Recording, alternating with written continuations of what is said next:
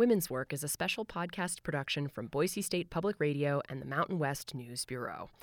And if you're liking this podcast so far, you might want to consider signing up for our weekly newsletter. You'll get sneak previews on upcoming episodes and behind-the-scenes photos and videos from my reporting. Head over to boisestatepublicradio.org/newsletters.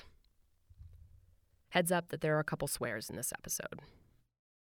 This episode was recorded on the ancestral homelands of the Cheyenne, Arapaho, Ute, Apache, Comanche, Kiowa, Lakota, Pueblo, and Shoshone nations. In fact, 48 contemporary tribal nations are historically tied to the lands that comprise what is now called Colorado. They were forcibly removed, but their culture and ties to the land continue to survive and thrive to this day.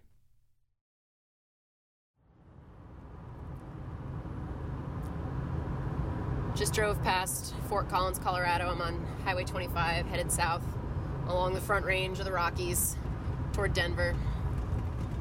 And there is just housing development after housing development, cul-de-sac, gated communities, condominiums, subdivisions, all these new homes jammed in where there once were ranches and wild animals.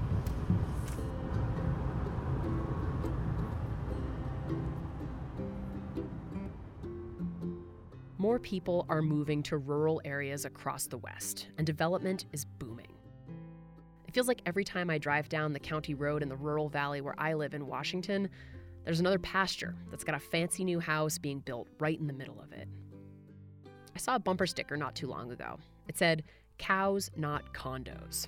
Basically, getting at that dichotomy between developing land for homes or keeping it in ag and open space. Do you want more cows or more people? And I can't help but reflect on that as I'm driving down the Front Range to visit Adrienne LaRue. She ranches right outside of Colorado Springs. Adrienne's experienced the development boom in Colorado firsthand, and she's worried that we're losing productive agricultural land and replacing it with pavement and big houses. She wants to see that land stay open and undeveloped, and she's partnered with a somewhat surprising ally to do that.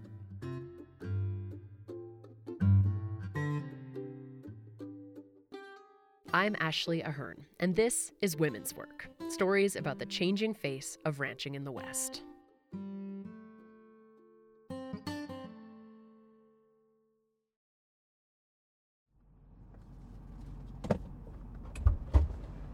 Adrienne meets me in the driveway of the ranch, curly dark hair under a straw hat, a strong build, and a big, vibrant smile. I'm a hard-charging bitch. Most people who don't know me super well are like, wow, your energy is really intense.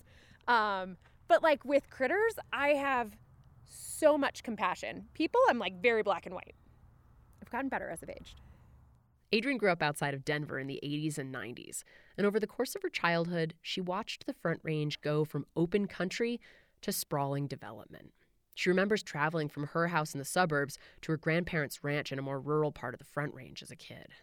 It felt like you had to travel like to the moon to get there because they were like so far away. Like there was such a distinct line from like where our town or community or whatever ended, and then there was nothing, and then suddenly you were in their town. And now it's all blurry. It's just that development has filled in that entire gap along I-25. Adrienne and her husband Dan started their company, Corner Post Meats, 8 years ago in a remote part of Wyoming. They raise pigs and cows and sell their meat directly to customers. But after a few years of driving long distances to deliver meat to people in more urban centers, they realized they needed to be closer to civilization. So they moved here, to the Front Range, and now they're surrounded by all these ranchettes and subdivisions. But like the whole goal is how do we connect with these people? So that like, how do you appreciate agriculture because that is your open space. That is where you can see land management done well. That's where the wildflowers are blooming, or that's the open space, or that's the most beautiful part of my drive to work is that it's not a bunch of houses. For Adrienne, it's not an either-or between new homes or livestock. We need more housing, especially affordable housing, across the West. But she says we need a patchwork of homes and open space, a local food system where people are closer to their meat. But not just any meat. It has to be meat raised in harmony with the surrounding environment, raised in a way that makes the ecosystem healthier, more resilient. That's where Adrian's pigs come in. The next morning, we get in her side-by-side and go out looking for them. If you're game with like packing around your stuff, we can go kind of wander around. Totally. Okay. We park in a stretch of the ranch that burned in a wildfire in 2013. I can't even believe all these onions. That's insane. So it's crazy. The soil and lower parts of the tree trunks here are still black, like the fire left smudgy fingerprints where it went through. We start walking, and it's not hard to see that some kind of critter has been hanging out here. The dirt is all churned up around the base of the trees. I can't help but comment. It kind of looks like it's trashed. Right? So it's like you tilled your garden, Yeah. but a pig nose did it. Okay. Sell me on this. So if you look at like after a fire, a lot of times, there will either be like an ash crust to where that all those minerals like are just sitting on top of the ground. And so when you have a pig come in and do something like this where they're rooting it around and they're moving it and whatever, like that's how they're now churning that into the ground in order to get like all of those awesome minerals from the fire into the soil. Adrian's crouched down in the duff, moving her hands around excitedly. They're all over my face now. That's also... She sees her pigs as sort of a magical combo of rototiller and fertilizer, all in one. But you might also add to that list pest controller. Mountain pine beetles have killed thousands of acres of trees across the West, turning forests into standing tinderboxes of fuel for more catastrophic wildfires. And what we have found with the pigs is that they love to eat that larva. And so, like, from that standpoint, they're literally, like, mitigating pest risk on trees. I checked this out with a couple of pig and bug experts. I wasn't able to find any hard science to back up Adrian's claim that her pigs eat pine beetle larvae specifically. But experts did say that's very likely the case. Pigs do love larvae, and they will definitely churn up crusty soil to mix in minerals, which could be beneficial after a fire. That said, pigs can also be very destructive to a landscape. They can completely uproot plants instead of just biting off the tops like cows do. They can also rip bark off trees, causing the trees to die. But the experts also told me that as in all things, it's about moderation. Too much piggy time is bad news for any landscape. And Adrian agrees. If you leave them here, then they will turn this into a parking lot. So it's all about timing. Just like many other animals on the land, it's all about the length of time, both the time that they are there to kind of do their disturbing, you know, whether it's grazing, it's rooting, whatever, like that's all disturbance. And then also your time to recover.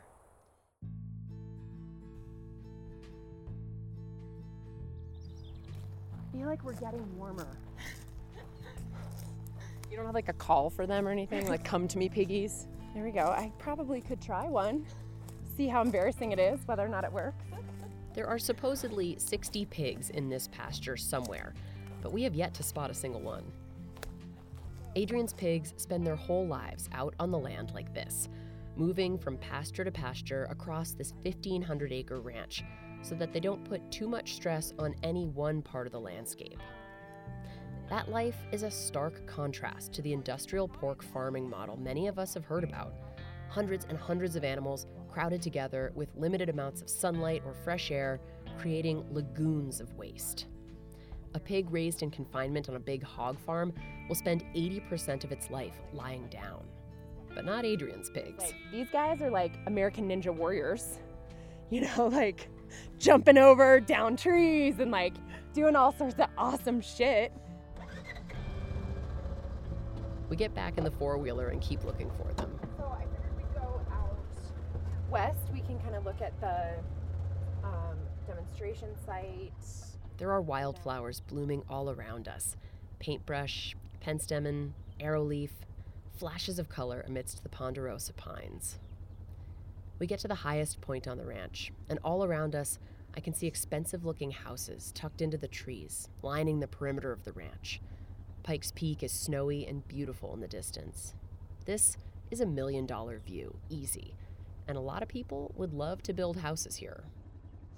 Finally, we come over a rise and spot the pigs by their water trough in the shade of a bunch of pine trees. So they're all just napping. I had never seen a real-life pig pile, but that's exactly what it was. Dozens of piggies curled up together, just snoozing. Little ones, big mamas, they were all different colors, reds and browns and spotty. If you want to walk through, we can totally walk through them, and they will all like jump up and run off like, what? I was having a good dream. Oh, there we go. There we go. A couple of them woke up and curiously came over to where I was crouched with my microphone. That's Ewok. Which one's Ewok? The like Hairy one? Yes, the like bigger kind of crank. She's like one of the lead sows.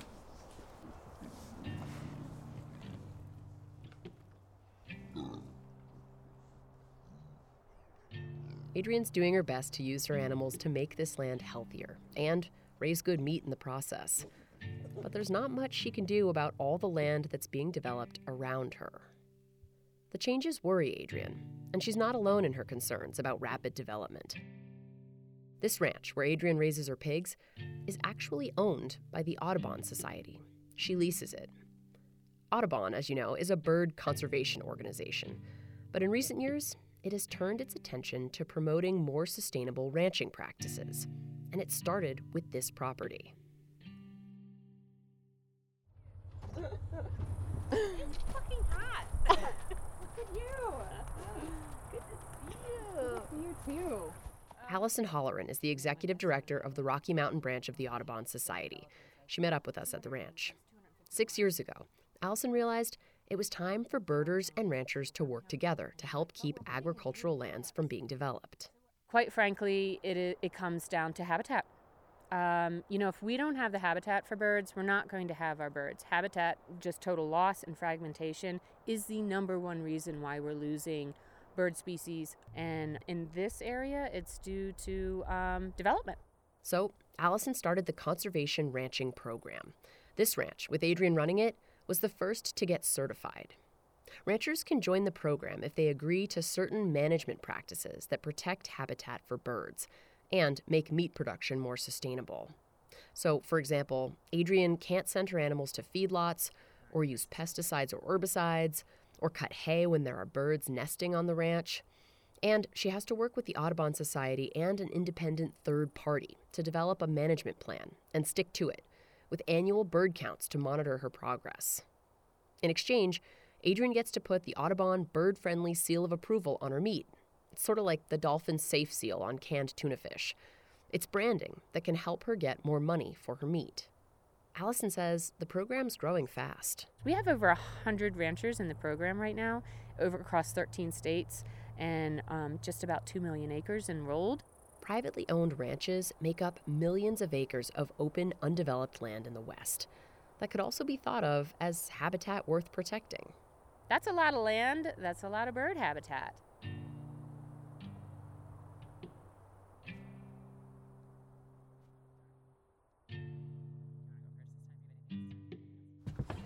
The three of us get back in the 4x4. All right, so I'm just gonna kind of like, we'll bebop around a little wider just to kind of give you what things look like, and then hopefully catch a glimpse of the elk. Oh, cool. We roll through an open meadow surrounded by ponderosa pines.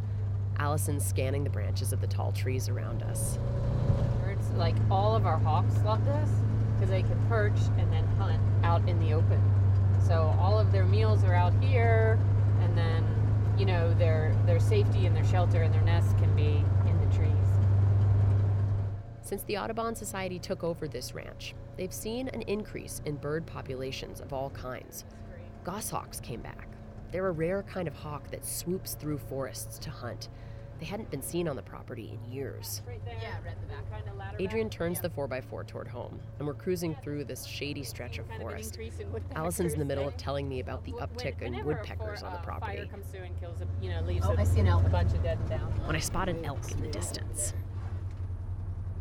Yeah, she was lying down, looking at us. It's amazing too, as we've seen the development happen around here, just the wildlife being pushed onto this place, because they have to have some place.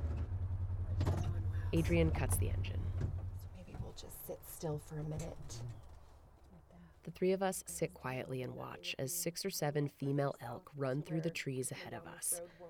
They've come here, to this last patch of open space amidst all the ranchettes and subdivisions, to give birth. We'll see. Oh, there's another one just jumped up to the right. The Audubon Society didn't set out to make an elk refuge here. That happened almost accidentally. And sure, this is a sliver, a shadow of the original intact habitat that used to be here. Now, these elk and the birds and other creatures share this space with Adrian's pigs and cows. Maybe not ideal, but that's still a better option than sharing it with any more of us humans.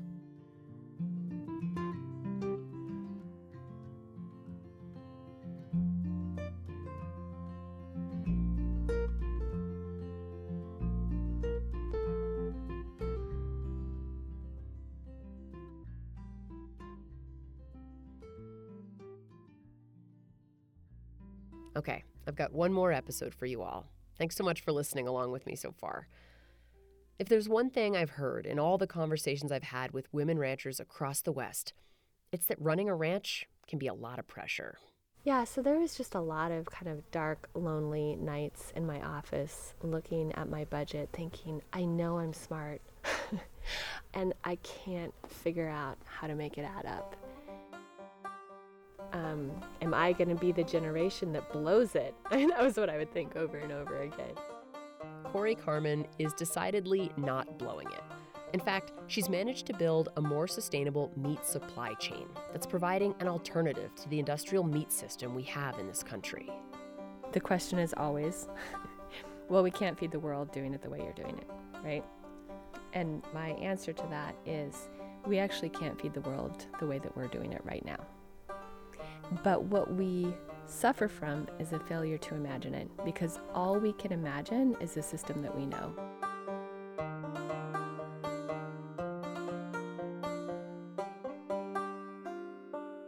Reimagining our meat system together in our final episode. I hope you'll join me. Women's Work is edited by Whitney Henry Lester. Sound design is by Liza Yeager. Art for the series is by Katie Michael.